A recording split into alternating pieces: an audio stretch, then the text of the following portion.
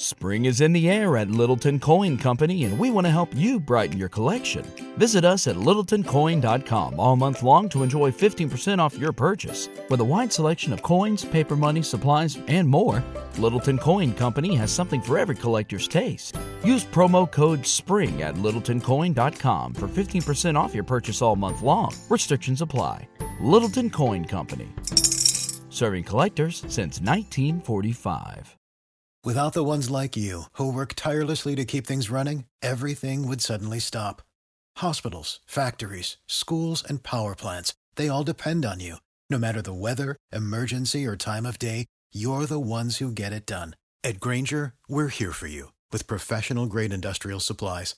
Count on real-time product availability and fast delivery. Call, click Grainger.com, or just stop by. Grainger, for the ones who get it done.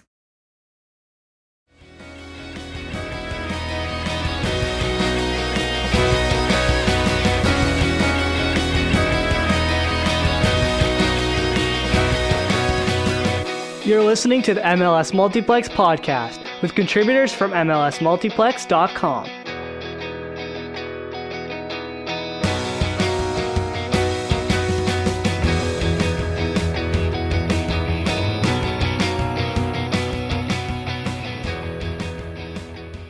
Hey everyone, welcome to another episode of the MLS Multiplex podcast. Per usual, it is Drew here with Connor and Josh, but we have a good old friend coming back to join us after a couple weeks off. San Jose Earthquake supporter Ivan Ornelas is back on the show talking to us about his take through the craziness that was MLS Cup playoffs in the past couple days that we will for sure dive into in this episode. But before we get into that crapshoot, I guess is a way to describe it, that was MLS Cup playoffs. Ivan, how was your week? Aside from, of course, San Jose Earthquakes losing, it was pretty good. A lot of fun soccer to watch, not just in MLS, but in general.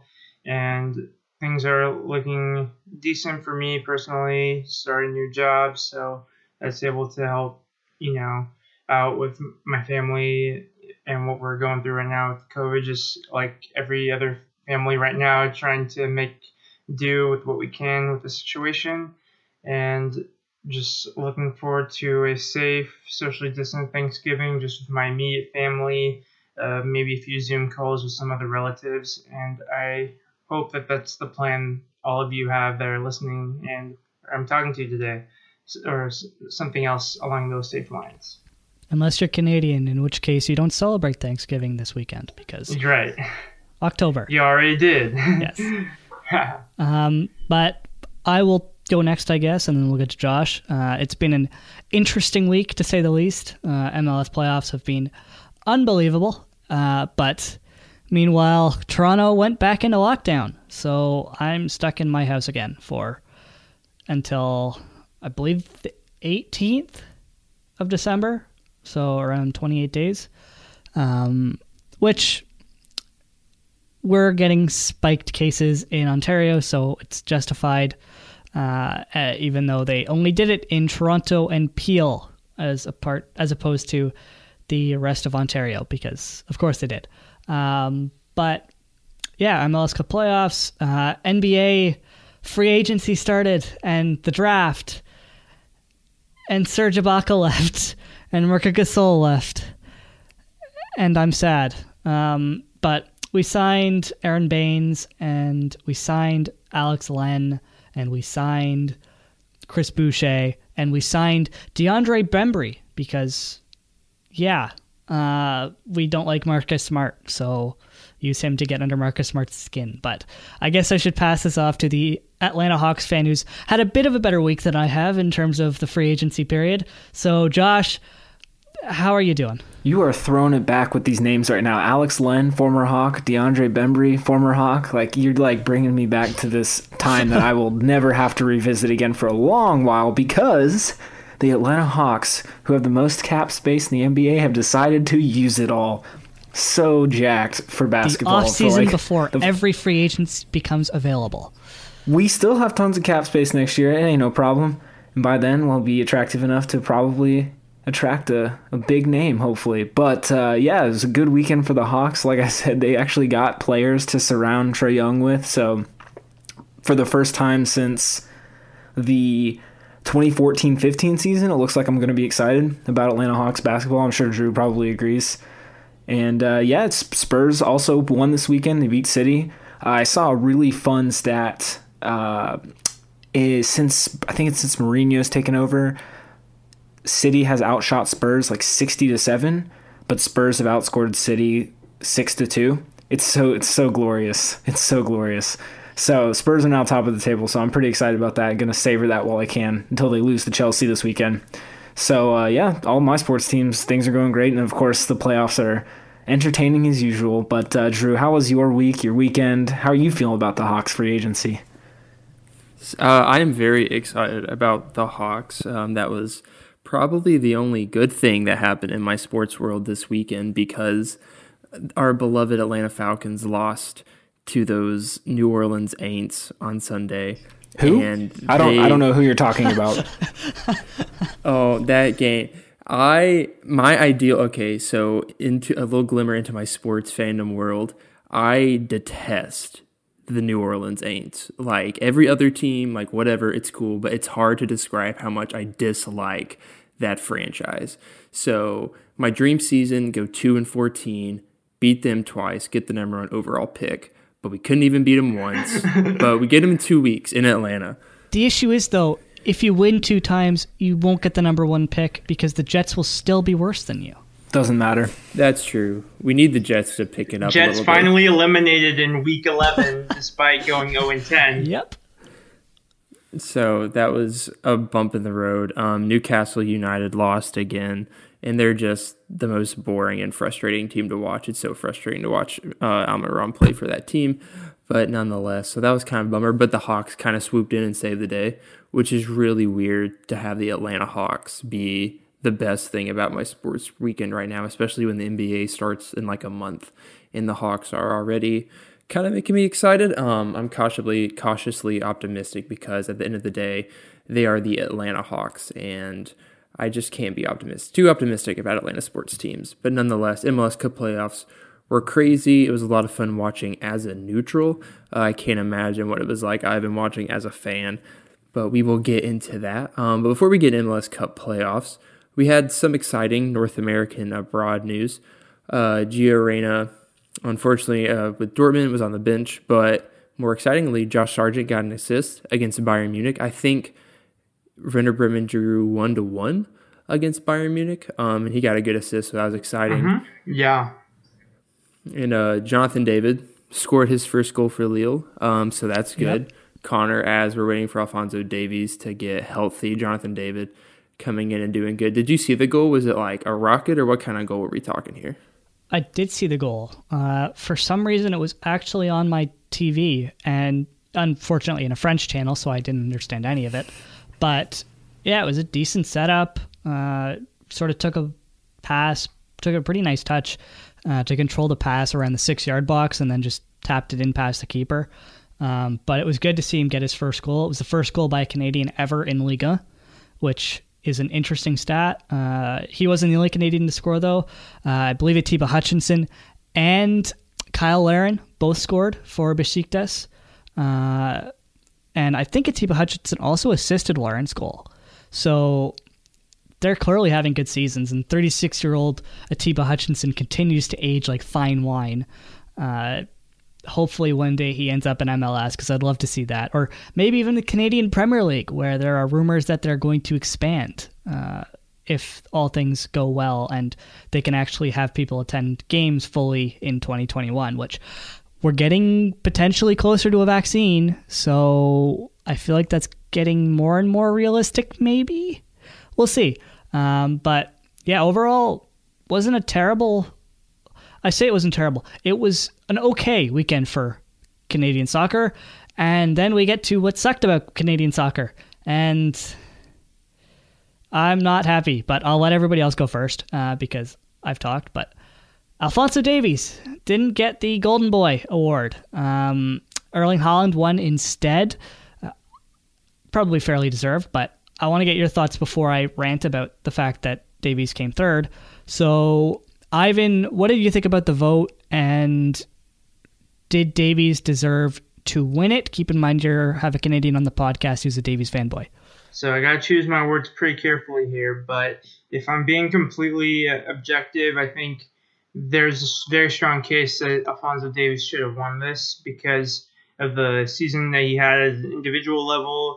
He was an important contributor to Bayern Munich having a dominant 2019-2020 season in all competitions. Of course, they won the treble, and the most important part of that being the Champions League, which has eluded Bayern Munich since their triumph over their rivals Dortmund, I believe, 7 years prior. So good on them. They had a great season, but unfortunately, I guess it wasn't enough for Alphonso Davies to win this award. And you gotta wonder if there's some European bias in that, in terms of his ranking in that award, because Erling Haaland is a phenomenal player as well. But another player that was ahead of him in the voting came as a surprise to me. I'm sitting here fuming right now. I hate this so much. Okay, so where to begin? Okay, first of all, where Davies finished or Ansu Fati or whoever else, it doesn't matter because no one's going to look back at 2020 and say, who finished second in the Golden Boy Award? No one cares. Erling Haaland won. All right, that's first. Second of all, I think we're severely underrating what Haaland has accomplished. He scored, it's one of these two, I can't remember the exact stat, 30 goals in 30 games or 40 goals in 40 games, something like that. That is just freaking unreal. That is unreal. And you know what wins games? Goals win games. It's the only thing that matters in soccer. Literally nothing else matters at the end of the day. So that's the other thing. And then lastly, I don't think there's any European bias because these are the same people that are calling Alphonso Davies the best left back in the world, which that's a debate in and of itself. But you can't say that they're being biased about him not being second or third or whatever when they're also saying he's the best left back in the world, which may or may not even be correct because he hasn't even played at Bayern starting for a full season. He didn't even play for them the entire season because he was in and out with whoever else. He had to win the job midway through the year. So that's another important aspect of it. Did he win a treble? Yeah, of course. Now, I think Haaland would also win a treble if he had Robert Lewandowski on his team and Thomas Müller and Joshua Kimmich and Manuel Neuer in goal. So this whole, Davies versus Haaland thing doesn't make any sense to me. I think Haaland deserved it. Maybe Davies can win next year or whatever. But also, at the end of the day, it doesn't matter who finished second or 15th or 3rd or 8th. Doesn't matter. We're only going to remember who won this award. I don't think people are pissed about the fact that Haaland won. I think he deserved it. I think it's just the fact that Davies finished second to Ansu effing Fati. The guy didn't even start for Barcelona. And Davies got a world-class assist against Barca. I just don't understand how Fati could have gotten second over Davies. I just don't understand it. When you look at what Davies accomplished, and yes, he had to fight for a spot, but at the same time, he won that spot. And Fati, is he even a starter currently? Well, he's injured now, so that doesn't really matter, but the award isn't awarded on how they're doing right now. It's how they did over the year. To me, what's important in terms of putting Fati over Davies is that he scored and assisted more than Davies, and he's even younger. He's 2 years younger than Davies, which it is the Golden Boy Award. Though.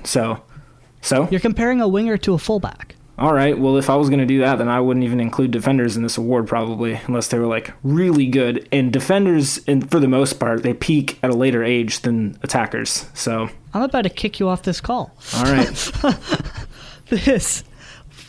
I don't understand how you can justify Fati being ahead of Davies when you look at what Davies accomplished. Because he's better. Davies almost had Barcelona's best player leave. Davies was on a better team. But it's not about who's on a better team, it's about who's a better individual. He was on a better team playing better than Ansu Fati. I mean, yeah, I think Fati would be great if he was on Bayern. And I think Davies wouldn't be as good if he was playing for Barcelona. Fati wouldn't even be on the first team if he were on Bayern Munich. Look at the wingers they have on that team. That's Serge fine. Gnabry, That's fine. Leroy Sané, Ivan Perisic. That's fine. But if Kingsley Coman. Fati was a starter for Bayern, he would be doing better at Bayern than he would be at Barcelona. Because it's a better run club. Okay, sure. But that doesn't ignore the fact that Davies was playing better than Ansu Fati. Like, I just don't understand how anybody could justify that. I honestly don't. But, Drew, what are your thoughts on the award before Josh and I go at each other's necks again? Not a whole lot. I'm just sitting here thinking about what a team would be like if you had Robert Lewandowski and Erling Haaland on the same team, which I don't know if that should be like, yeah, that shouldn't be allowed, which thankfully it's not a thing. So that's good. But I think, Josh, it could, dude, when I was watching the Dortmund Bayern Munich game, Taylor Twellman made like a comment that like when Lewandowski leaves, they're just going to like get Haaland and throw him in there, which is just a terrible dream to have. But anyway, I think Josh makes an interesting point because like when you think of like, look who Alphonso Davies has around him, right? Like Bayern Munich's just ridiculous. So maybe given the team that Alphonso Davies is on, having these star players around him, maybe that knocks it down a little bit. But again, at the end of the day, I think both these players would give anything to have Alphonso Davies' trophy case right now. Like they would rather have a Champions League than finish second in Golden Boy or whatever the award is called. So again, all really good young players. Is there like any qualifications for this award? Like what's the age limit in this award? It's a 22? It's a U21 award. 21. I do also want to point out Ansu Fati has more goals and assists than Lionel Messi did at this point in his career. So that's another key aspect if we're going to frame how this is. Yeah, like that is pretty good. It's a good way of putting it, Drew. Okay, but so if we're giving an award based on under 21s, why are we giving more of a higher opinion of someone who's 17 as opposed to someone who's 20 when they're playing for the same award? Because it's more impressive when you're 3 years younger. Okay, but why? Like, why are we giving an award? Why don't we just wait a couple years? Because it's hard to be good at soccer when you're 17. So the fact that Fati is so good at 17 is like even more impressive than being good at 20. I'm 21 and I'm not even good at soccer, man. I just talk about it. Yeah, imagine how I feel. I'm like half a decade older than all of you. Yeah, you're 25, I'm 20, so you are. I'm 25 as well. Oh, never mind. See, imagine how Ivan and I feel. Two old men. But yes, I'm very, very pissed at the voting, and I think Davies should have come second because I don't think Ansu Fati was that good last season, but we could talk about this for the next hour, and instead we have lots of MLS to talk about. So wrapping up Golden Boy. This is the Golden Boy Multiplex podcast now. Yes, the Golden Boy Multiplex podcast. I'm sure the people at Fansided would be over the moon if we did that. But Jonathan David also finished 17th, so good for him. He had a great season at Genk. And then Serginho Dest finished 14th. I didn't realize he's still under 21. So, wow. But, yeah, I think Golden Boy, everybody has their issues with it. Myself, particularly with this year. But let's move on and let's start talking some actual MLS. Do we want to start with the good news or the bad news? I think we should start with the bad news and then cover the good news next. All right. New York City FC and David Villa. I'll get it going. So earlier today, The Athletic published an article covering it's titled as an alleged harassment case, which was reported by Skylar Badillo, a former intern, assistant trainer, I believe. But anyway, she was interning at New York City FC while she was going to school, and she reported that she was touched inappropriately numerous times, so it wasn't just once, by David Villa during his time at New York City FC. During this time, while this was being brushed under the rug, David Villa, of course, was being the superstar of New York City FC, one of the superstars of Major League Soccer. He's considered probably their best player in their short history so far. And he, until this story comes out, hopefully, which will change that drastically, They have a very squeaky clean and positive image, especially compared to some other stars, including former teammates who struggled more in MLS. So this shows that while MLS is trying to be progressive on multiple fronts in terms of gender, race, sexuality, and so forth, that there's still issues that need to be addressed, and it needs to be addressed now. And the fact that this was allowed to go on, and we're just learning about this now, long after David Villa has since retired and left the club, is very disappointing and infuriating. Yeah, I think reading the article, you sort of get an idea of what her life was like and sort of why she waited this long to sort of come out with these allegations. Like, she was really inspired by what happened at the Washington football team, and the employees, I'm not sure exactly what their positions were, but them coming out with sexual harassment allegations. And I recommend reading this article. It's very illuminating as to what it's like in a workplace having to deal with that and the issues she faced. Like, it wasn't just David Villa who was involved in this. Both the head trainer and the head of interns for the trainers, I guess. Yes, there was 3 people, including David Villa. Yeah, so they were all complicit, I guess, and in a way, I'd say involved. But I struggle to put it into words because of how disappointing and at the same time not shocking this is. Hopefully New York City do more. I will ask Josh and Drew for their thoughts first before we talk about whatever Briand tweeted today, because what the hell. But Josh, Drew, I don't know which one of you want to go first, but what were your sort of thoughts on the allegations and the article in general? Yeah, I mean, you never want this to be a situation for a team you care about or league you care about. I mean, you never want it to be a situation in general, but even more so. And so it's just disappointing. I'm more disappointed in the fact that NYFC hasn't done enough about the situation. I mean, in the article it outlines some of the steps they're taking, but to me it's not enough. One of the 2 supervisors to Badillo is still working for the club, and that angers me. I think that person should not be allowed to be working for the club anymore. The other left, so it's not like that person was fired either. So that's also really disappointing. And, just some of the reactions to her as well. I remember actually seeing her on Twitter back in July when she first started tweeting about the situation. And, of course, people are going to rush to Villa's defense because he's this idol to them. And it sucks because that's not the stance that I think people should be taking. I think they should be, supporting the victim as much as they can. So that is super disappointing. And I really hope for the league's sake, for Badillo's sake, for the club's sake, that New York City FC responds to this quickly. Again, they haven't even said anything all day, which is frustrating to me.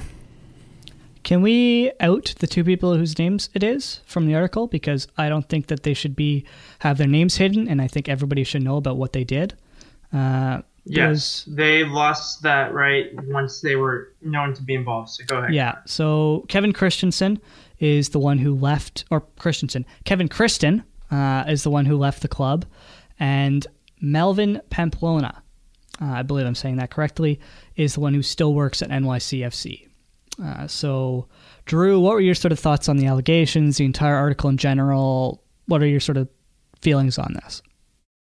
Yeah, I mean, kind of the same thing as we have said. For credit to Pablo from The Athletic for providing that story. I think we needed to read it. But yeah, I mean, I think Ivan even mentioned it in a league, and Josh talked about it in a league you care about so much. Seeing this continue to happen in MLS that I think prides itself so much on being progressive and being inclusive, for this to happen.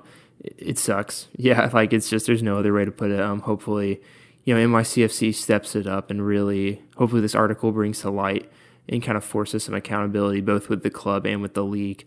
But yeah, like Connor said, I mean, this unfortunately isn't a new thing. It kind of feels like every couple months it's a new thing with a new team. So it's a shame to see it finally hit MLS, but it's just a reminder that we, just involved in the league in any space need to be better, giving, voice and a platform for victims and making sure that their voice is heard. So yeah, not a whole lot more to add. It sucks, and hopefully Major League Soccer and NYCFC really have some accountability. And yeah, credit to Pablo again for bringing this issue to light, because I think it kind of got forgotten about. Like, the tweet happened a couple months ago. So credit to him and The Athletic for bringing this back up again and kind of forcing our attention on it again. Yes, and if you see this, speak up is what you should really take away from this, because you don't want these people to continue to suffer and deal with what Skylar had to deal with. So speak up, stop harassment and any sort of issues in the workplace like this. But we'll move on. We'll talk about something a bit more positive surrounding my favorite MLS team in Toronto FC being the first. Don't we want to mention first a player or two reactions? Yes. We should probably mention that because, oh God, what is he thinking? So Fred Brilliant, even though his name is spelled close to brilliant, was anything but.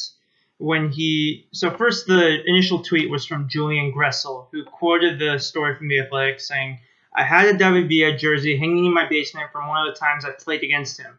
Took it down immediately after reading the story. Absolutely shocking and unacceptable." And now we can spend a lot of time on whether this should be shocking, but the point is that Julian Gressel knows this was wrong, like any good person would, and he acted upon it, and he's using his platform to promote a positive message, which has been attempted to be hijacked by Fred Brilliant, a player who I don't even think has his own Wikipedia page. Don't judge him too quick. You have only one version of facts. So essentially that's gaslighting. Whether or not that the legal process is all caught up is irrelevant, because her truth is her truth, and what she's going through is important.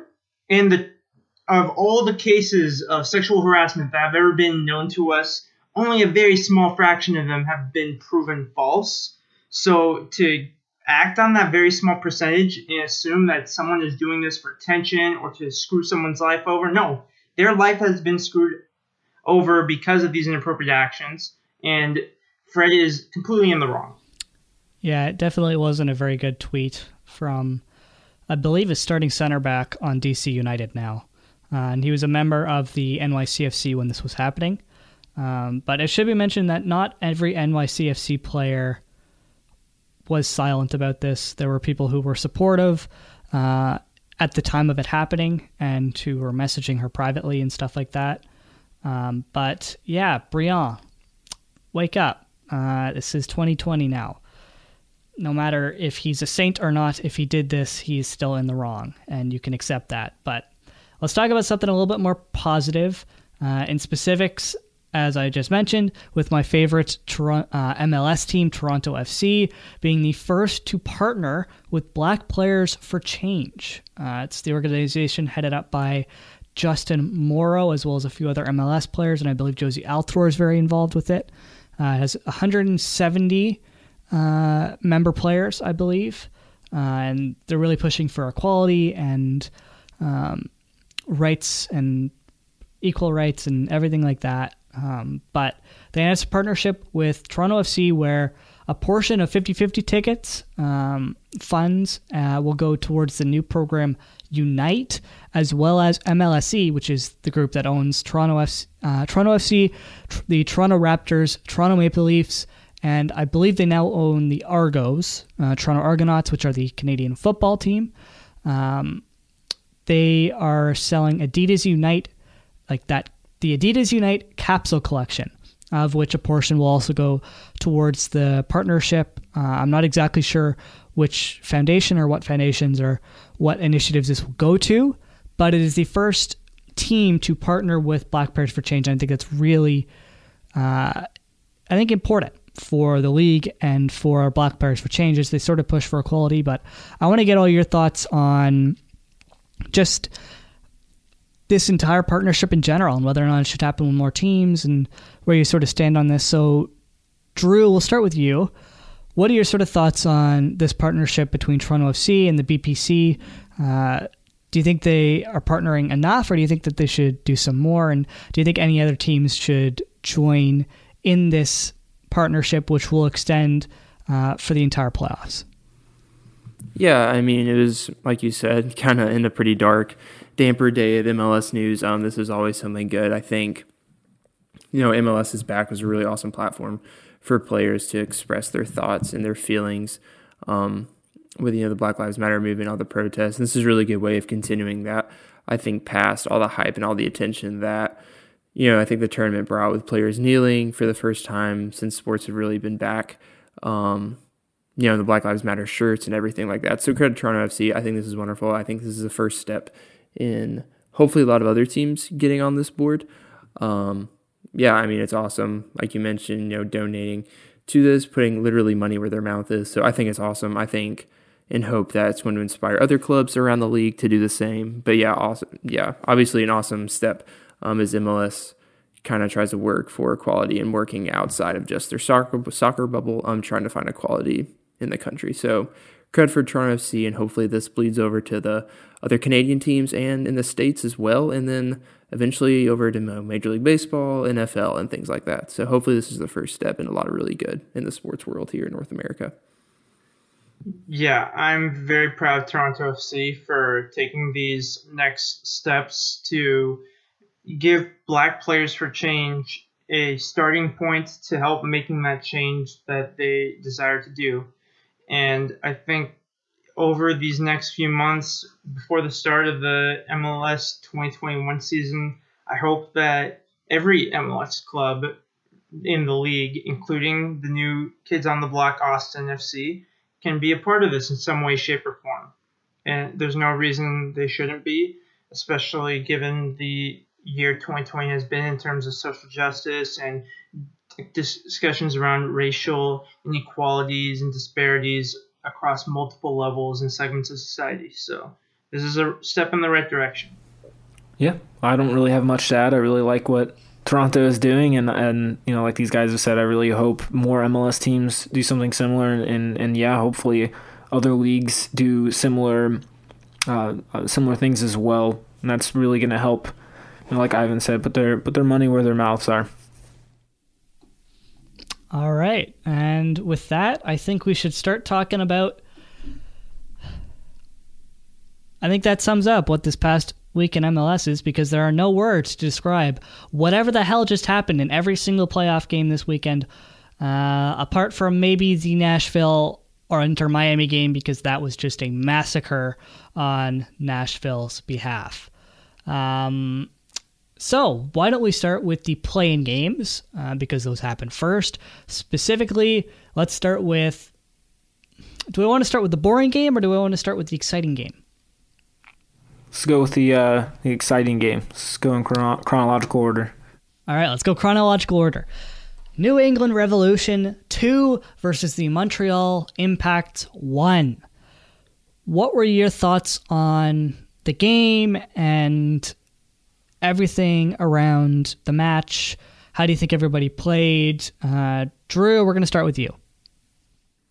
Yeah, so first off, prediction-wise, I did get this pick right, as I don't know who all we picked for playing games, but I did pick New England to win, so that was a good start to my bracket. But honestly, I thought this was going to be a lot worse than 2-1. I wasn't expecting this to be a close finish at all. I was expecting New England to win 2-0, 3-1, something like that. And then when Montreal pulled that one back, I can't remember what minute it was. I don't remember all the specifics about these games because, like you said, it was just a crazy weekend in MLS. But Montreal made it a lot closer than I thought. And then Gustavo Bo obviously got that game-winning goal, which I think Bo is kind of working himself back into the Revolution after injury.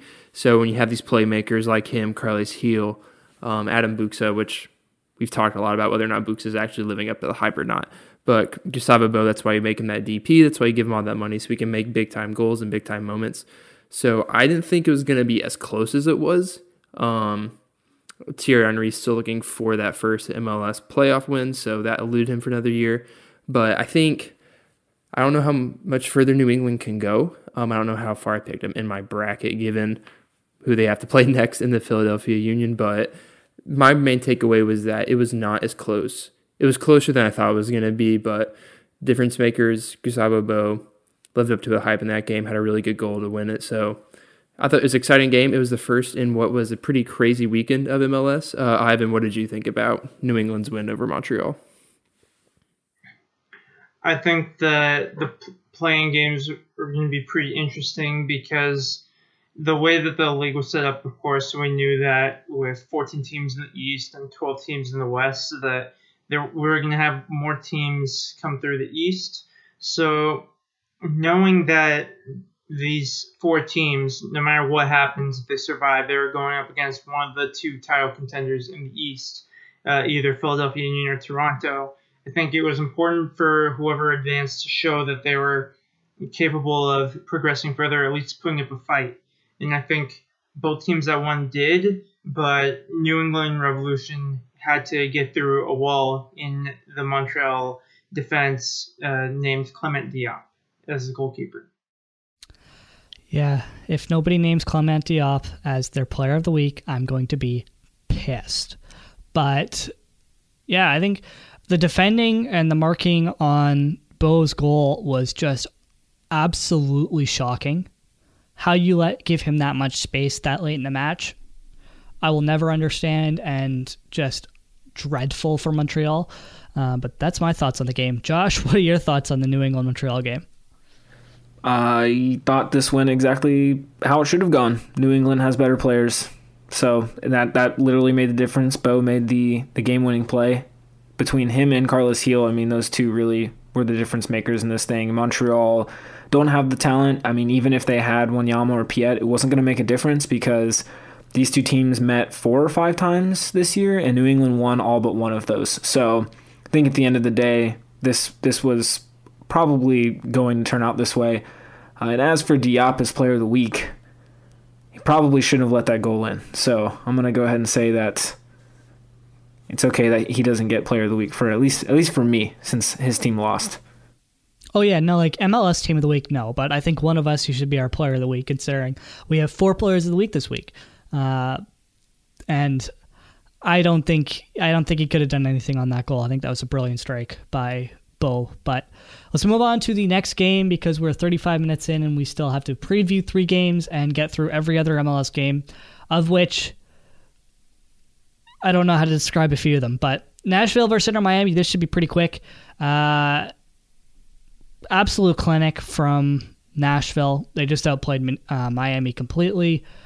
Blaise Matuidi just doesn't care, I don't think, like at all anymore, because I don't know what he was doing on that Dax McCarty goal, but that was just shocking. It should be noted. Yeah, imagine winning the World Cup in 2018, and 2 years later, you're the second best defensive midfielder in the game with Dax McCarty in it. Like, that is gotta be embarrassing for Blaise Matuidi if he did care. Fair, but it should be noted that Inter Miami were without both of the Higuains and LGP due to COVID, so they were missing some pretty big pieces. But yeah, that was a shocking performance. Josh, what are your thoughts on this match, and where do Miami go from here? Again, just like New England, Montreal, I thought this game went exactly how it should have. You know, Nashville's just a better team, and even if Miami had the Higuain brothers and LGP, it wouldn't have made a difference.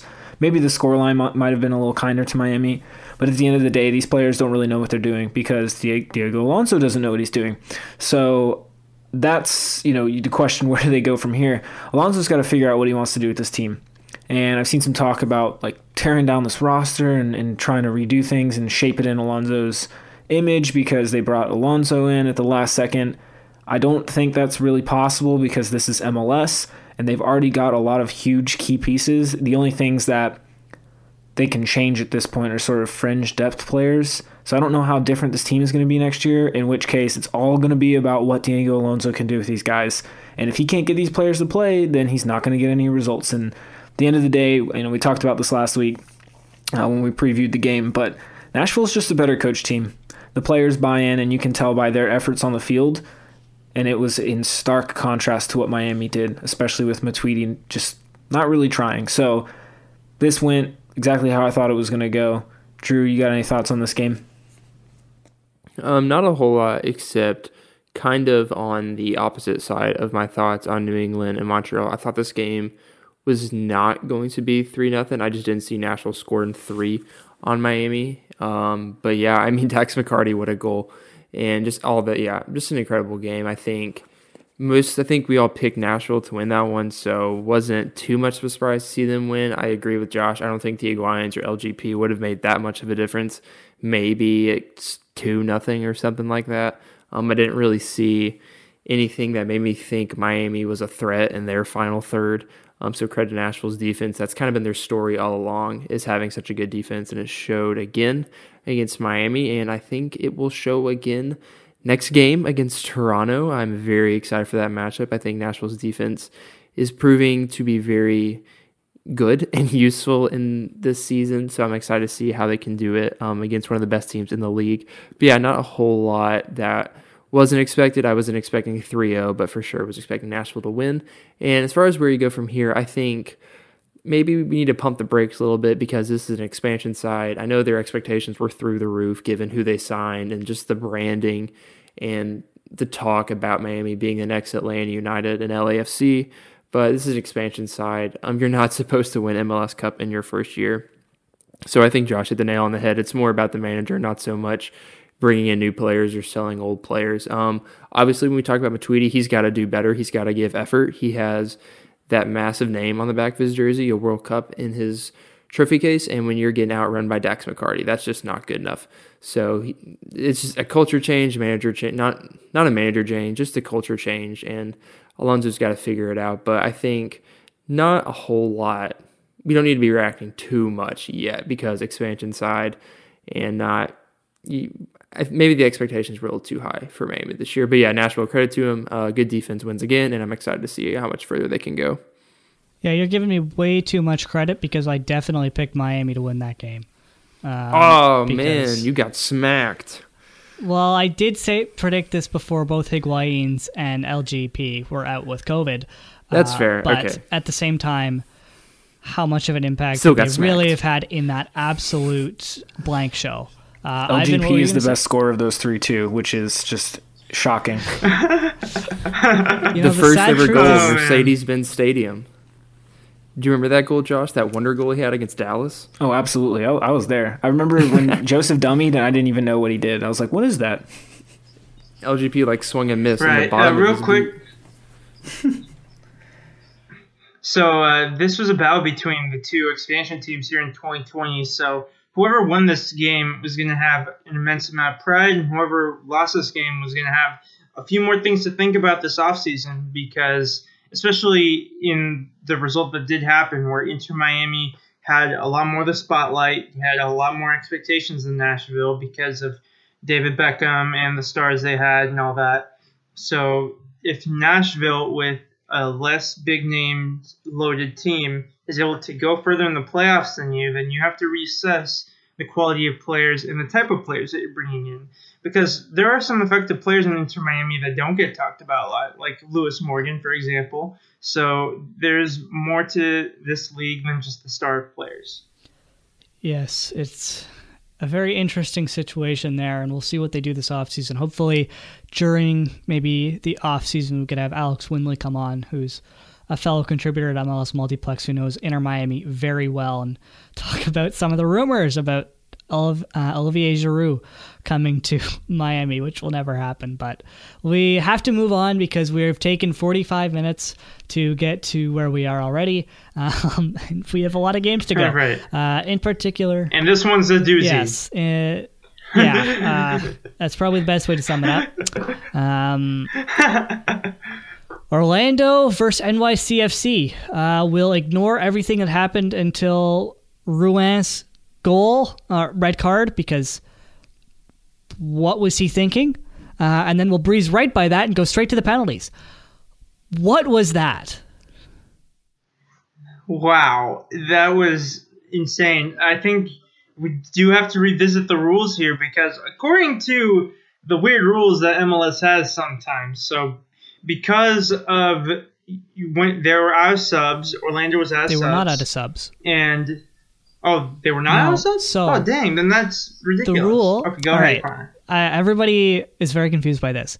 Basically, the rule is, and you can actually base this very well off of what the Netherlands did in the 2010 World Cup, I believe. It might have been 2014. 2014 World Cup. Yes. So they substituted Tim Krul in with, 3 minutes to go in the match for, I believe, Jesper Cillessen. I might be wrong on that. You're right. But they were allowed to make that change because it was still an extra time. Once the final whistle is blown, you're not allowed to make any changes, no matter if you have a substitute left. So because the final whistle had blown, Orlando weren't allowed to take Schlegel, who ended up having to don the gloves. They weren't allowed to take him out because he wasn't a part of the 11 or 10 because Ruan got the red card. He wasn't a part of the 10 when the final whistle was blown. It's a very simple matter of it, but I'm going to assume everybody who's listening to this podcast has seen what's happened. So let's just talk about how absolutely ridiculous this was. We'll start with Josh, because why not? And you're not talking very much today. What were your thoughts on the shootout and everything that happened after it, and the fact that this was the most MLS penalty shootout of all time? I loved every single second of it. It was so much fun to watch, and I for those who watched the Portland-Dallas game last night, the Taylor Twellman and John Champion talked about it a bit, but I thought Taylor Twellman brought up a really good point. The refs ended up getting it right. So even though it took a half hour to do the penalty shootout, and even though there were issues with bringing on a backup keeper as a substitute and giving the yellow to Gaese in the first place, which got him sent off because of coming off his line, because of a rule that the rest of the world has moved on from, they got it right. They eventually got it right. So thank God that's what happened, and there were no big mistakes. Because they got it right, they're not allowed to referee any more games throughout the playoffs. Well, now, the way they handled the situation was extremely poor, and it was very obvious the ref crew did not really understand what was happening, even though they did end up getting it right. I don't think that quite cuts it. I mean, that's... at least MLS did something about it, thankfully, or I guess pro referees. At least they kept this crew from coming back. But yeah, no, I loved every single second of it. I told you guys before we started recording, but the Spurs game was also happening at the same time, and it happened in the middle of all the good stuff from the Orlando NYCFC game, because the goals came at the beginning and then the craziness happened at the end. So just so much fun. So much fun. I wrote about it in my newsletter today as well. I covered this game a lot because I just had such a blast, and it makes it so easy to argue that MLS is the most entertaining soccer league in the world, because it's not the best. No one's going to argue that when you've got all those great leagues in Europe and all the talent that's overseas, but man, you will never find something as bonkers as this. You just won't. Nothing beats it. It is the most entertaining soccer league on the planet. Oh man, it's definitely very entertaining, and I'm glad we have witnessed this, and I'm glad it had the outcome it did, with Schlegel, the unlikely hero, helping Orlando win the game. And he was progressively getting better with each save. He was completely useless on the first one, and then he guessed right the next one, and then he made the save.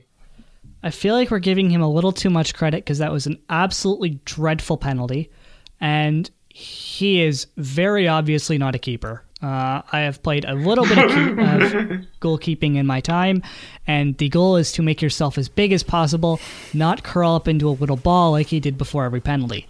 But he did save it, so I'll give him that. Ivan, before we get your thoughts, why don't we get Drew's thoughts on this shootout and everything that happened surrounding the referees? I don't know what to say anymore after that penalty shootout. Like, I don't think anything will ever beat it MLS-wise this playoffs. But, Drew, what are your thoughts? The only thing I have to say about that shootout is that I love MLS so much. Like, that was the weirdest, most bonkers thing. I think we've said it before, and I don't have a whole lot of analysis about the game itself. I don't remember anything that happened past the first penalty being took, let's talk about Maxi Morales taking the first penalty kick for NYCFC. And Josh had a really good tweet. He's like historically the worst penalty kick shooter in Major League Soccer. And let's line him up to take the first shot. So NYCFC, and I picked NYCFC. So when all this was happening, I was like, I'm going to do it. I'm going to get lucky. I'm going to have the perfect bracket. Didn't work out. So yeah, Maxi Morales taking that first, hit the crossbar. So that was just bonkers. But I mean, when we talk about, I know MLS isn't Europe. Okay, we could have a whole debate if it ever will be Europe. But I had more fun watching this janky, bonkers penalty shootout than I think I've ever had watching a European game. Like, I just don't think there's anything that beats MLS. These single game playoffs are so much fun. I don't think we've had one boring playoff game. We've had a couple beatdowns, but they've been stunning goals. So the first round, this penalty shootout is going to take the cake as the headliner, probably for the whole playoffs. I don't think we'll ever see anything like this again. I think between this and the double post, we've had some pretty memorable penalty shootouts in Major League Soccer history. So it was a lot of fun. You can't even put into words what just happened. So where Orlando City goes from here, I think this win, honestly, I think it pushes them pretty far, because how do you get out of this, and how do you not have all the momentum in the world after that? Winning that shootout. So it was fun. It was a lot of crazy. I couldn't imagine watching it being an Orlando City or an NYCFC supporter, because I had anxiety just watching it. I don't care about either of these two teams. So it was very MLS. It was awesome. And yeah, we talked a lot about PR Pro refs making the decision they made, and there's not a whole lot to add. It was just crazy, and it was very Major League Soccer-y. Hey, one more thing before we move on to the Columbus Red Bulls game. This literally just popped up on my Twitter timeline, and thankfully it did, because it was posted 5 hours ago. But John Boy, who does excellent breakdowns of Major League Baseball and other sports, has done a breakdown of this exact penalty shootout. So I have favorited that tweet, and I will be watching it first thing as soon as we're done recording.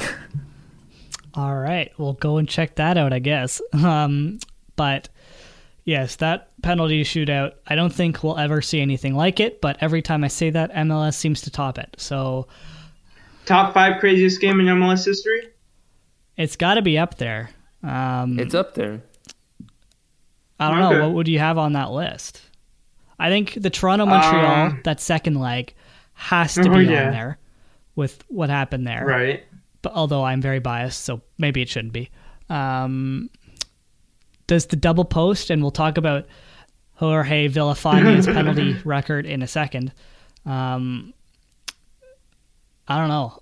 It's a good question, but let's move on to let's move on to the next match, which is a little bit more calm, I guess, in a way, but it was also very close. And it ended 3-2, and it's calm for this set of games. That just tells you what this weekend was like. Exactly. But Columbus beat New York Red Bull 3-2. Caden Clark scored a goal. New York kind of made it interesting the last seconds, but I think Columbus dominated. Gerard Stuber did make his debut as New York Red Bull manager, which ultimately wasn't enough. But what were your thoughts on the match? And we'll start with you, Ivan. What did you sort of think about Columbus's performance, Red Bull's performance, and everything in between? We gotta start with Caden Clark, who has impressed so many people this season. He had to have been involved for sure. It was just written in the stars, and I think it showed. It's like this game was New York Red Bulls looking at like a different future alter ego of itself, of what they thought they would have been so many times in the last decade. But Columbus Crew are looking like that more complete team that has eluded New York Red Bulls. And they were close, considering how low-seeded they were and compared to what they're normally used to in these MLS playoffs, which they always seem to make, even though they don't always go far. I think they put up a good fight, but Columbus Crew, the rightful winner of this game, one of the better teams in MLS, even though they fell a little further behind Toronto and Philadelphia in the regular season. They will give either of those teams problems in the playoffs. All right. Josh, how about you go next? Yeah, not much to add from this. Columbus is just a better team, and they outplayed Red Bulls for most of it. It was just towards the end that that Red Bulls really kind of made things interesting with sort of a late goal.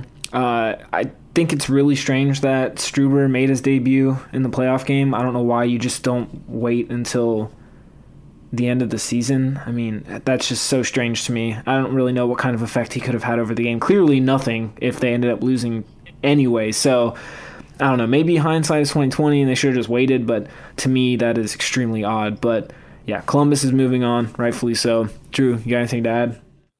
Not a whole lot. I think New York made it interesting there at the end. I want to say that Eloy Roux made not a really good save. I remember he made a save toward the end. I think it was a pretty poor finish on the Red Bulls player part, but it got exciting there toward the end, and I was totally expecting New York to tie it up because that's just the way it's worked this weekend. So I think you guys hit the nail on the head. Columbus deserved to go through. Better team, and I think Ivan makes up a really good point. I think this team's going to give a lot of teams headaches in the playoffs. It'll be Toronto, Philadelphia, or maybe they make a run to MLS Cup. We don't know. So, yeah, I think Columbus deservedly went through. I did make the mistake of picking the Red Bulls, so I'm kind of slapping myself on the head on that one, picking the Red Bulls in the playoff. Never a good decision. So, yeah, Columbus deservedly went through. But, Ivan, it is your time not to shine, but just I don't even know what to do. Sporting KC beating San Jose 3-0 at penalty kicks after a 3-3 draw. So, Ivan, I guess I don't even know where to start. I was stressed out watching this game, so I couldn't even imagine if it was Atlanta United. So I don't know. Oh my gosh! I don't know what you went through in that game. So, what were your takeaways from San Jose and Sporting KC? Well, for a Bay Area team, being the 8th seed in the playoffs isn't unfamiliar territory. If you basketball fans may recall, in 2007, the 8th seed Golden State Warriors knocking out the 1 seed Dallas Mavericks in the first round of the NBA playoffs. I thought that maybe, just maybe, the Quakes could have had a similar dose of magic in this game, and they were 1-2 Milia away from pulling it off. Maybe the Mavericks needed 2 Milia like 13 years ago, who knows. But anyway, it was in a loss, other than maybe making a penalty, I couldn't have asked for much more. I think San Jose Earthquakes did a good job fighting back despite conceding a goal early on. That was a bit of a frustrating part for me, but then they were able to respond and they went into halftime 2-1 up. It was a roller coaster game from there. They went 3-2 down again because Sporting Kansas City is a silent assassin in this season. They don't get a lot of love, but they have effective players and they have effective depth. They're playing without Graham Zusi and Felipe Gutierrez, who are out for the season, and players have stepped in like Gadi Kinda and Jalen Lindsay. So credit to them for having the numbers to progress forward. And it looked like they were going to win it in regulation. Wando had some Goonie time magic in him to make it 3-3. Chris Wondolowski is an incredible human being on and off the pitch, so I'm so happy that he had his moment in this game. It wouldn't have been San Jose Earthquakes making a return to the playoffs and making a much better account of themselves than they did the last time, losing 5-0 to Vancouver in 2017. Unfortunately, the penalty shootout couldn't have gotten much worse for them, but overall, I think they put up a good fight, and questions will be asked over Matias Almeida and Chris Wondolowski's intentions in the offseason, and I think that they're really trying to pressure the ownership to make more moves than they have this season. Chris Wondolowski, he wants to play one more season, but he deserves to play with an ownership group that's going to help put the best team possible around him to have one last push for an MLS Cup before his time is up. Yeah, it was an interesting game, I think. You look at the Busio goal late and how much drama that caused, and you look at the Wando goal, which what kind of defending was that? Because there is no way that should have happened. But yeah, it was a really interesting match. I think Wando will likely come back next season. We'll see. He said that he does want to come back, as you mentioned. But again, there's no guarantees. Hopefully he can break Landon Donovan's record because that would be pretty cool. But yeah, I think the penalty shootout is probably what we should talk about the most because Tim Milia is something else. But before we talk about that, why don't we get your thoughts, Josh and Drew, about this match and how everything played out. So, Josh, we'll start with you before we hit Drew. What did you sort of think about this match and Sporting KC and San Jose's game? Because Sporting KC were also playing without Alan Polito. I loved it. Thought it was a very fun match. The shootout wouldn't have happened if San Jose was even 0.5% better at defending set pieces. I mean, that's really the reason why they put themselves in the hole in the first place. That's why Sporting Kansas City scored their first 2 goals. So that's really unfortunate that they're just not better at set pieces and all that happened at the end. Wando scoring at the end was perfect because I made my dad and brother who were watching the game with me, I made them read that Athletic article from earlier in the week, that feature on Wando. So it was good for them to read that and then watch him score. I jumped up off the couch, ran around the living room. I was just so jacked from watching him score at the end because you knew he was going to score. I don't blame Sporting's defense in the slightest, by the way. Wando has been scoring that exact kind of goal his entire career. So at this point, I think it might be because he knows what he's doing and it's not really the defense's fault at this point.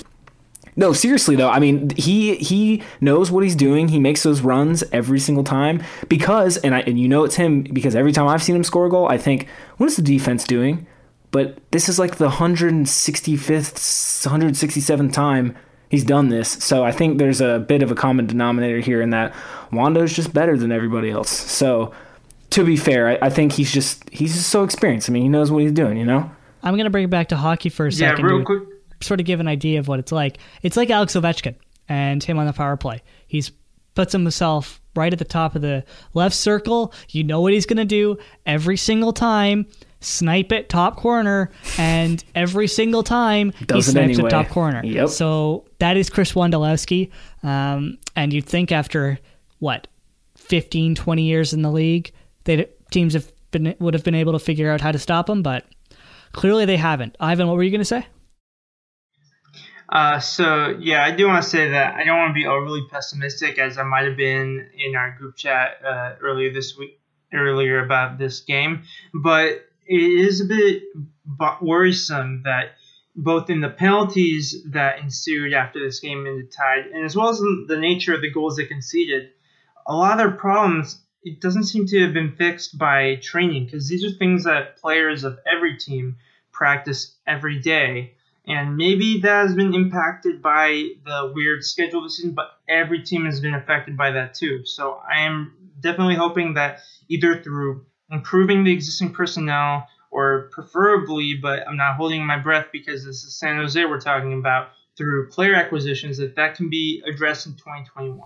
It'll definitely be interesting to see. But Drew, I want to get your thoughts on the match before we move on to Minnesota, Colorado, and then the Portland game before we do our previews, but we're an hour and 2 minutes in, so we should probably speed this up a little bit. But what were your thoughts on the match very quickly? Yeah, I think for the most part, nothing new that hasn't already been said. I think Josh brought in a really good point that Wondolowski just scores. There's like a brand of goal in Major League Soccer that when it happens, you're like, that's a very Wondolowski goal. And when you have a brand of type of goals scored, you know you're doing something right. So that was very Chris Wondolowski. I like Ivan bringing up that Vancouver playoff game in 2017. I remember watching that game, and we had a toilet plunger in that game that we called Set Piece Steve. And every time we held Set Piece Steve on a set piece, Vancouver scored. So I remember about that game. So thank you for bringing that Vancouver, one of the bright spots in the Vancouver Whitecaps history. I very much enjoyed that game. But yeah, not a whole lot hasn't been said. It was great. Wondolowski being Wondolowski, the best goal scorer this league's ever seen, and excited to see there's a lot of question marks around his future, but I think every MLS fan wants to see him play in the league and play at the level he plays at for as long as possible. But moving quickly to, again, a little more calmer for games. Still wasn't that calm because it ended 3-0. Minnesota United being Colorado 3-0.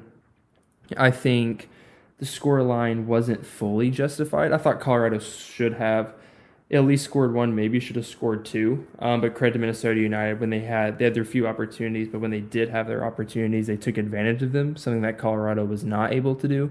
So I did get this pick wrong. I picked Colorado. I thought they were going to ride this wave at the end of the regular season, but Minnesota said, They played Wonderball in an empty stadium, which I still love. So credit to Minnesota United. They took advantage of their chances, and Colorado just couldn't put them away. A crazy season for the Rapids, and ended in the playoffs. Even there was a lot of question whether or not they would be in the playoffs. So just bouncing back, I think, is really impressive given all that they had gone through. So Josh, what did you think about Minnesota's win over Colorado? Yeah, not a huge surprise here. I was expecting Minnesota. I mean, they had the advantage of playing at home to an extent. I was just expecting them to sort of sit back and absorb whatever pressure Colorado was going to throw at them, and then take their chances, which they did. You have Kevin Molino, who is very good, and he scored 2 of Minnesota's goals. And so, at the end of the day, he took advantage of the chances that they created. And the Rapids are a very young, very inexperienced team, traveling on the road, first time they've been in the playoffs in a couple years. So congrats to Minnesota on getting their first ever playoff win. And I do agree with you, though, Drew. Like you said, it's not quite a respectful scoreline. Colorado did mess up a few chances. They had a few golden chances in there. So props to Minnesota for just, I guess, being the more experienced team in this case. And I'm excited to see what is going to happen. I believe they're playing Sporting Kansas City. They're in that corner of the bracket. So I'm very excited to see that game because I think Minnesota is going to upset them. Yeah, it's certainly possible. I want to mention the Canadian backup goalkeeper, Tyler Miller, out for the season. Dane St. Clair, he kept a clean sheet in the playoffs, which has to feel good if you're the Minnesota United organization to have that accomplishment under his belt. And they've been missing a lot of players due to injuries this season, players like Iko Para and Osvaldo Alonso for periods. So overall, Minnesota had a tricky test against Colorado Rapids, who have been quite an amazing story when you take away the COVID stuff, which is very tricky, maybe problematic to do, but still, I was also among the people who thought that Colorado Rapids would have enough in the tank to go through this Minnesota team. And before this, I got all my predictions correct in the playoffs. This is where it starts to go downhill.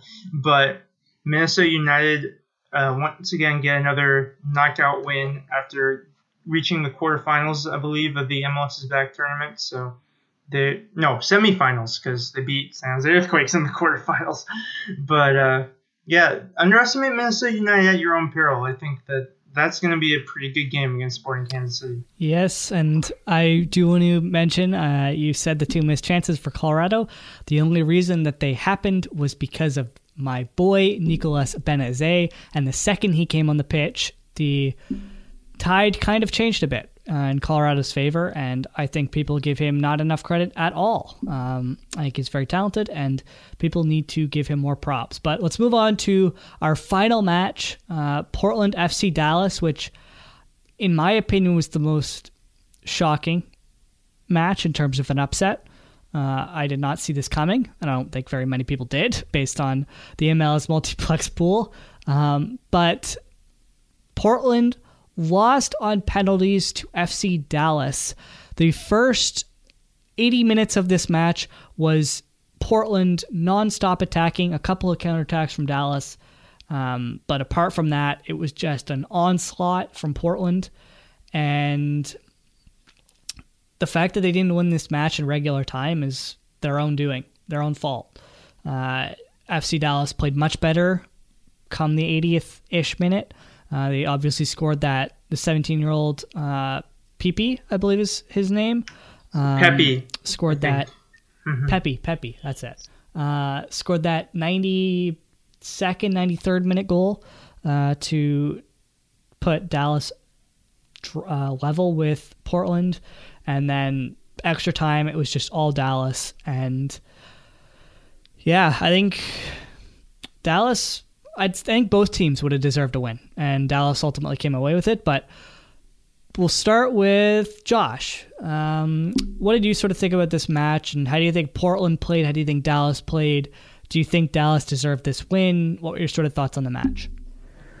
Part of me thinks Dallas deserved it, and part of me doesn't. And the reason why is just, obviously, Portland is the better team overall on paper, no matter how you look at it. They are better than Dallas, even without Sebastian Blanco and Yaroslav Niezgoda.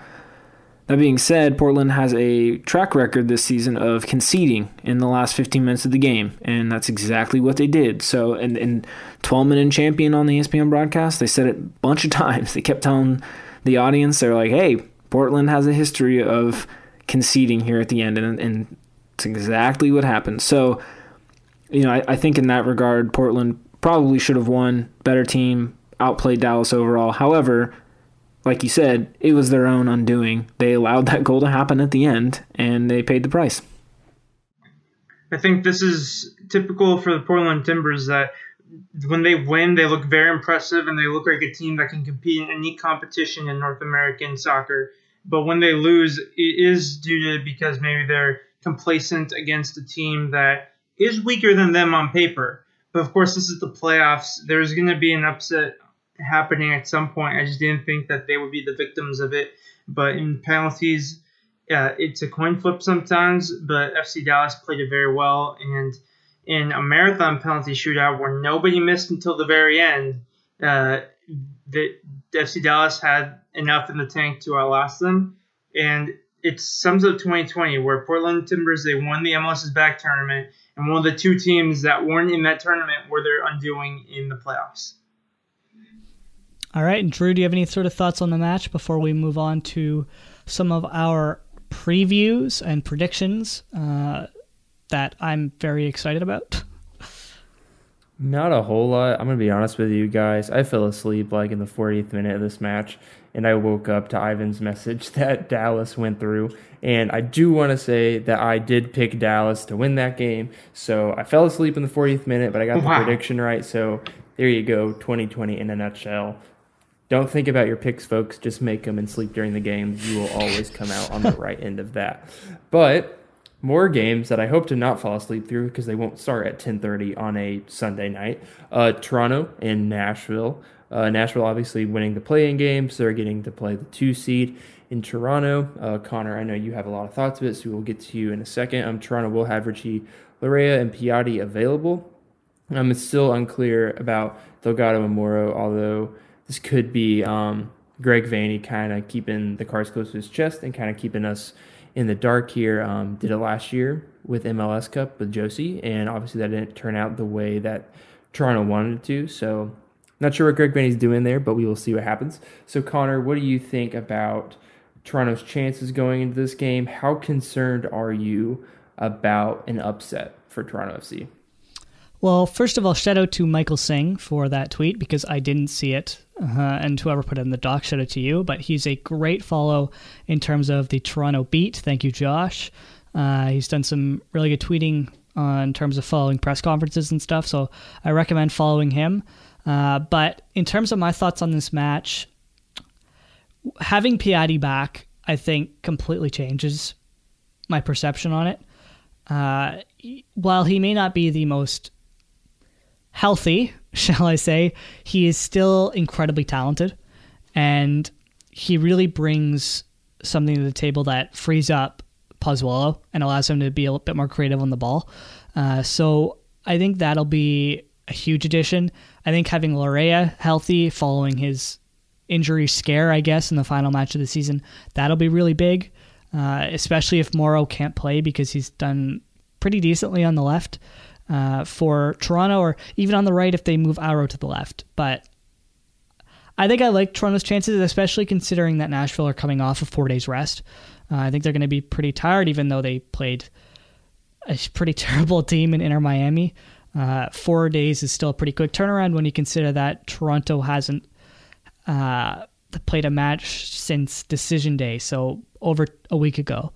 But again, we don't really know. If Delgado plays, I think Toronto takes this in a walk. If they don't, I think it'll be a bit closer than I might like it. But I want to get your thoughts in a non-biased perspective. Specifically, I will start with Josh and get your sort of thoughts on the match. But what do you think about Toronto's chances? What do you think about Nashville's chances after the Inter Miami match? where do you sort of stand on how you think this game is going to end up? Yeah, Nashville are clearly riding high. They had that last-minute winner against Orlando City on decision day, and then they capitalized on their momentum with that drubbing of Inter Miami that we all witnessed on Friday night. That being said, Toronto could roll out academy kids, and I would still pick them over Nashville because they've been there, they've done that. I don't know why anyone would really pick against them in the looking at the fact they've been to 3 of the last 4 MLS Cups. Yes, it is MLS. Don't get me wrong, but if there's one thing more inevitable than MLS being chaotic, it's the fact that we're going to get Seattle and Toronto in the MLS Cup final. So I don't know how to pick against Toronto. And again, Nashville are well coached. They're playing well. But at the end of the day, Toronto just has the experience. They know exactly what to do in these kinds of situations. And even last year when they were super beat up, they still made it all the way to the Cup final anyway. So I'm definitely going to pick Toronto, regardless of who they throw on the field. All right. And Drew, what are your thoughts on the match? I disagree with Josh completely. I'm picking all right, Nashville's he's now getting kicked off the call. Going to give the upset.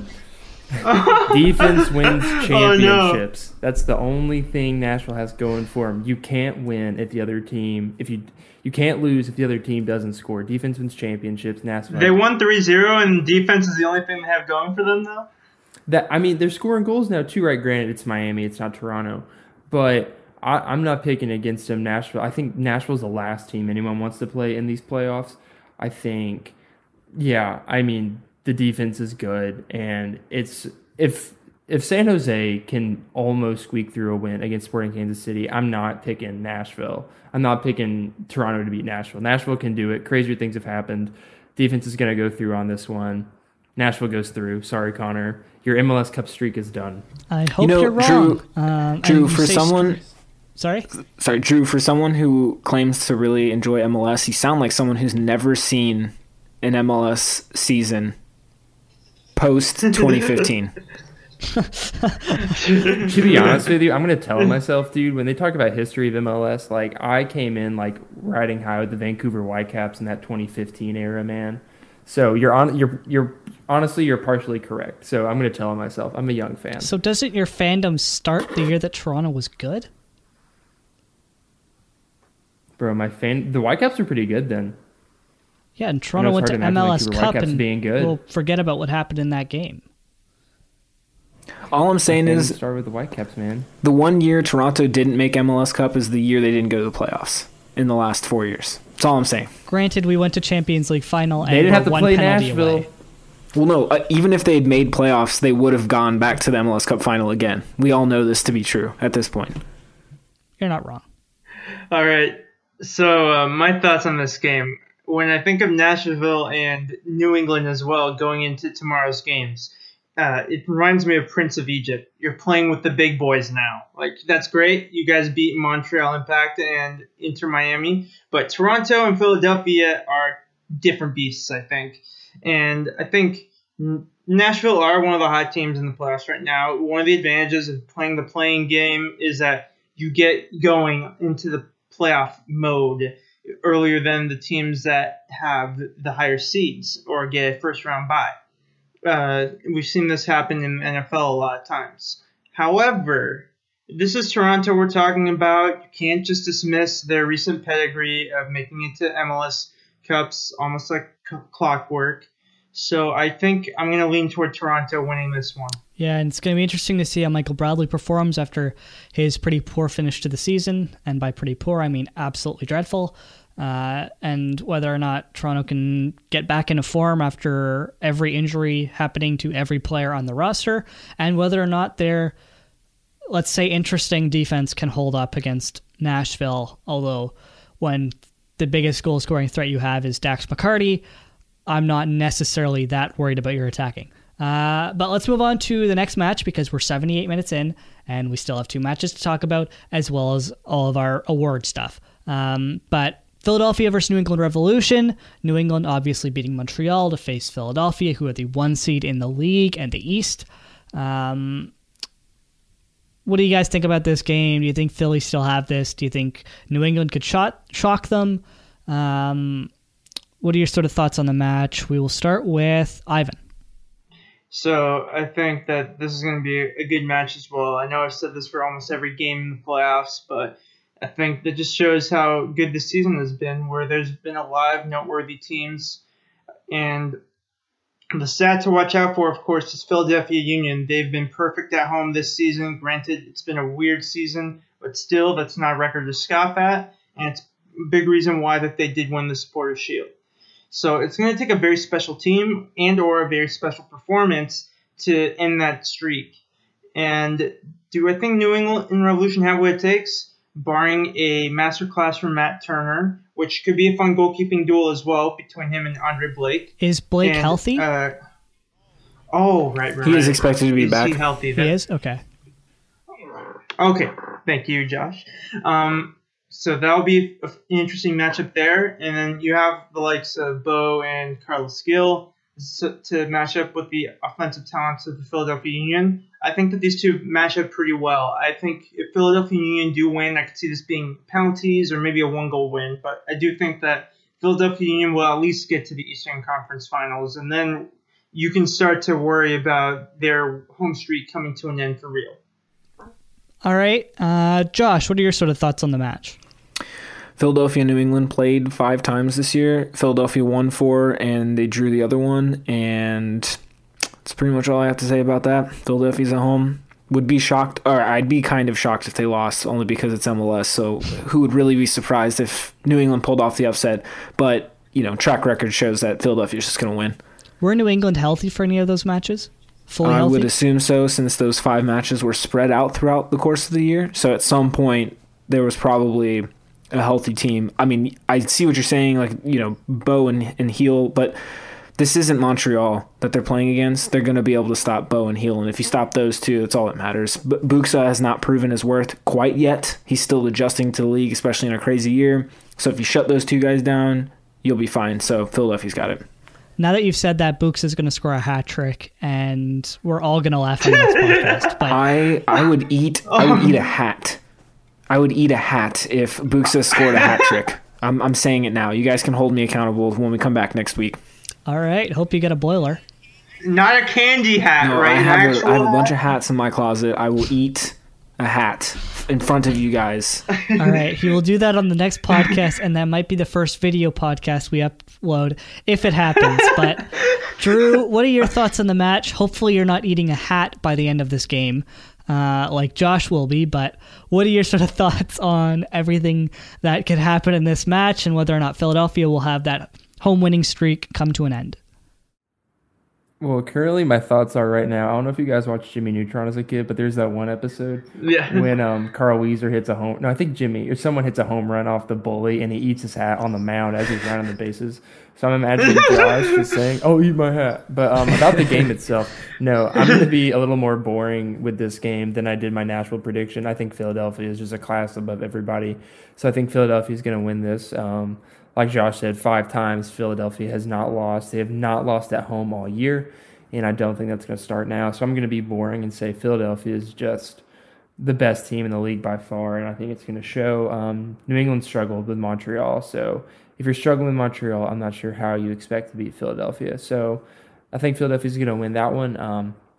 But going over to the Western Conference, we have LAFC and Seattle. I believe it's the 2 and 7 matchup, which is kind of crazy to think that LAFC is the 7 seed in the West. But nonetheless, that is what it is. As Seattle and LAFC meet again in the playoffs, it feels like these teams are playing all the time since LAFC got into the league.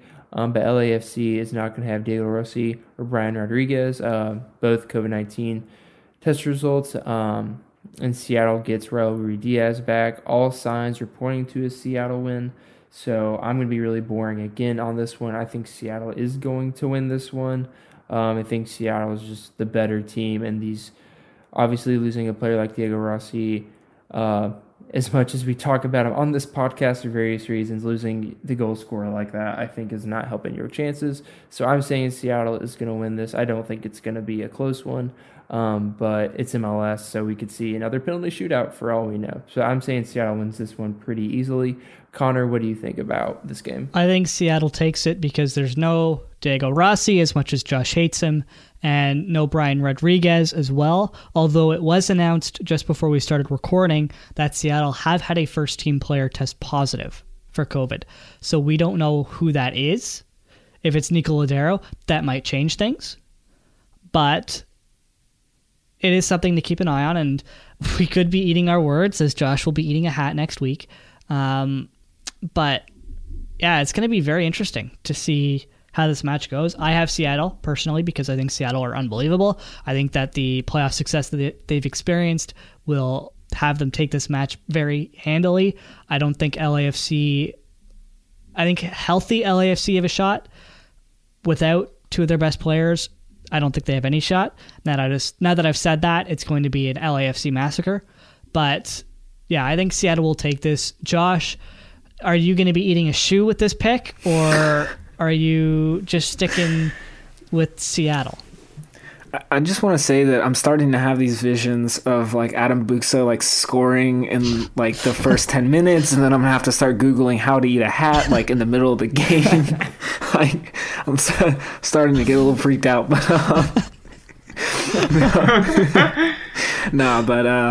I mean, I'm with you guys. I think Seattle wins. I mean, they just sort of have LAFC's number. They're not only missing Rossi and Rodriguez, they're missing Cifuentes and Hinela as well, because those are the Ecuadorian players that also tested positive.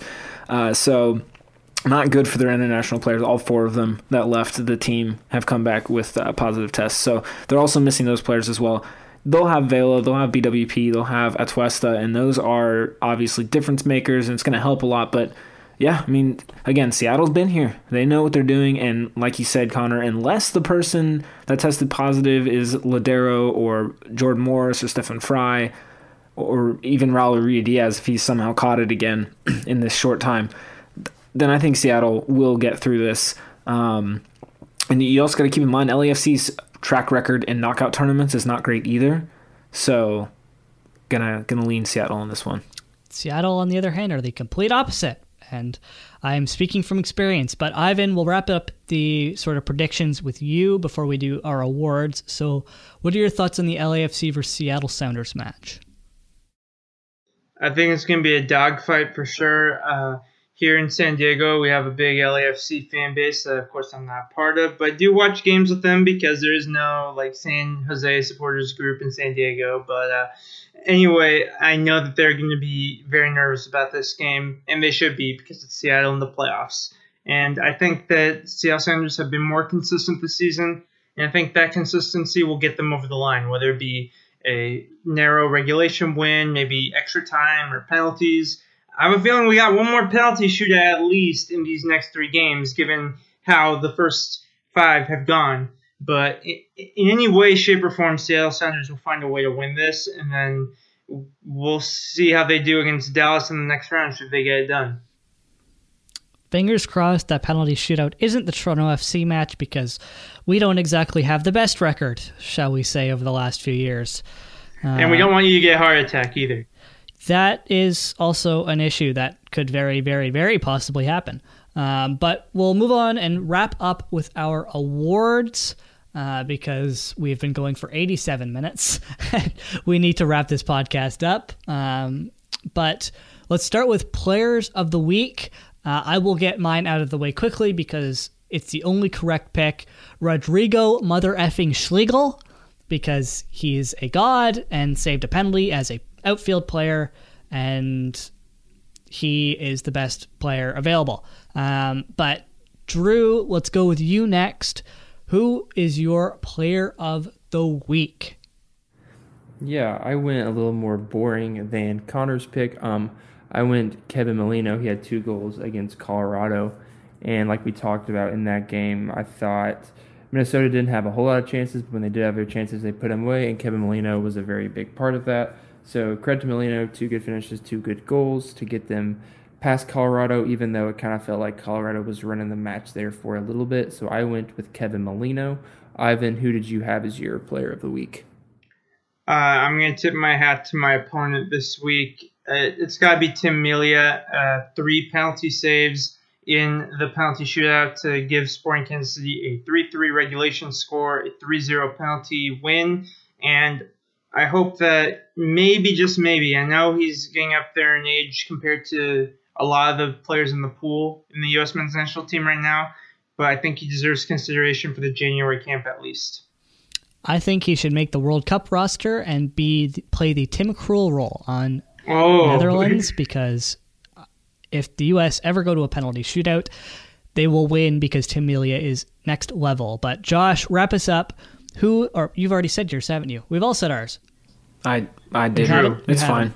Okay. That's cool, man. I'm tired. It's late. But who is your player of the week?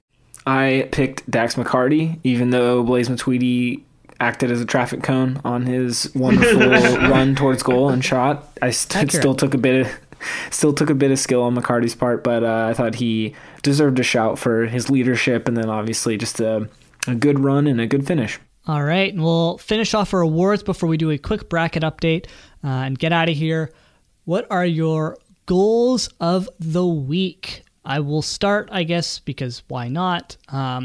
Randall Leal's banger is what I went with, because that was a screamer, and I physically screamed to the point where my dog thought I was in physical danger and started jumping on me. But yeah, so that goal was insane, and I am lucky to have claimed it the night of, even though I was worried that there might be 3 more insane goals scored. But Ivan, we'll go with you next, and we'll wrap up with Drew and Josh before we do our bracket update.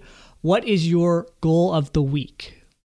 Honorable mention to Wando's equalizing goal, of course, but I'm going to go with Gustavo Bo's goal that saw New England Revolution beat the Montreal Impact. That was also a very impressive goal, and it definitely helped New England Revolution extend their season. So hats off to Bo, who has been one of, if not their most important player in the last couple of seasons. All right, Josh, we'll start with you and then finish off with Drew. Yeah, I went with Wando. Wando forever. Similar to you with Leal, I jumped up and ran around my living room just so jacked up, screaming all around. And watching Wando clearly blacking out on the field, now that we know that that's what happens when he scores his goals. So that was definitely my goal of the week. All right, and Drew, who'd you pick? I went the same route as Ivan. I said Gustavo Bo's winner. Yeah, good strike. And Connor, I do just want to say that that's not the last Randall Leal goal that you will be seeing. So get ready, because they're coming more and more, so you will see another one. But now, yeah, as we get into brackets, this fun part, I think I'm in last. I'm talking all this time about Nashville upsetting Toronto. I'm not in dead last. Why not? On the website. Team Chaos. I'm only, right. I think you guys have 3 right. I have 2 right. I was the only one who got the Dallas-Portland one right. Mm-hmm. But what games did you guys get wrong? No one's perfect on the website, so that's good. None of us are getting the magical perfect bracket. But what games did you guys get wrong? Because I got the 2 Eastern Conference games wrong. I got Orlando and the other Eastern Conference game wrong. I got Minnesota wrong, and I got Portland wrong.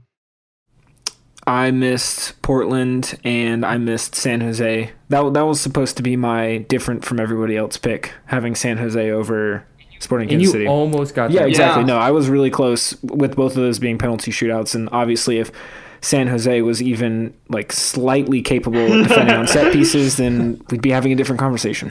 I finished off getting Portland, and I got Colorado wrong. My boys broke my heart. But with that, I guess we could finish off the bracket talk with who's currently winning, which is Ryan Metivier, who is from MLS Multiplex. Nathan, I'm not sure which Nathan it is. And then a listener, I presume, or maybe a follower of the Tectonic Plates podcast, which Ivan co-hosts. Saul is also leading the way with 40 points, so 4 correct. So shout out to all of them. But we have no perfect brackets. But Drew, let's wrap up this 93-minute, by the end of this outro, probably 94-minute long marathon of an episode. Yeah, thanks guys so much for listening. As we talked about, a crazy weekend in MLS, and I'm sure we will have another crazy weekend. So please be sure to tune in next week. And in the meantime, be sure to tune in on social media to the website at MLS Multiplex, myself at _Drew Hubbard, Connor at CWG Somerville, Josh at Josh_Bolin, and Ivan at Ivan Ornelas 2. And please visit the website MLSmultiplex.com as writers keep up to date, whether their team is out of the playoffs or still in the playoffs. Our writers are cranking out really good stuff through these crazy playoffs, so be sure to check out the website. And please leave reviews on the podcast. We love hearing from you guys, hearing how we can get better, what we can improve on. So we really love hearing from you guys. Thank you guys so much, and be sure to tune in next week as we wrap up what is sure to be another crazy week of MLS.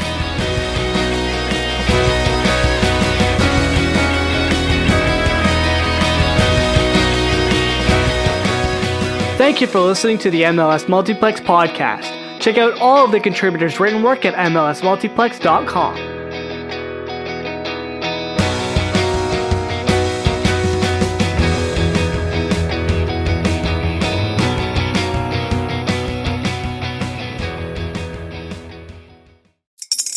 Spring is in the air at Littleton Coin Company, and we want to help you brighten your collection.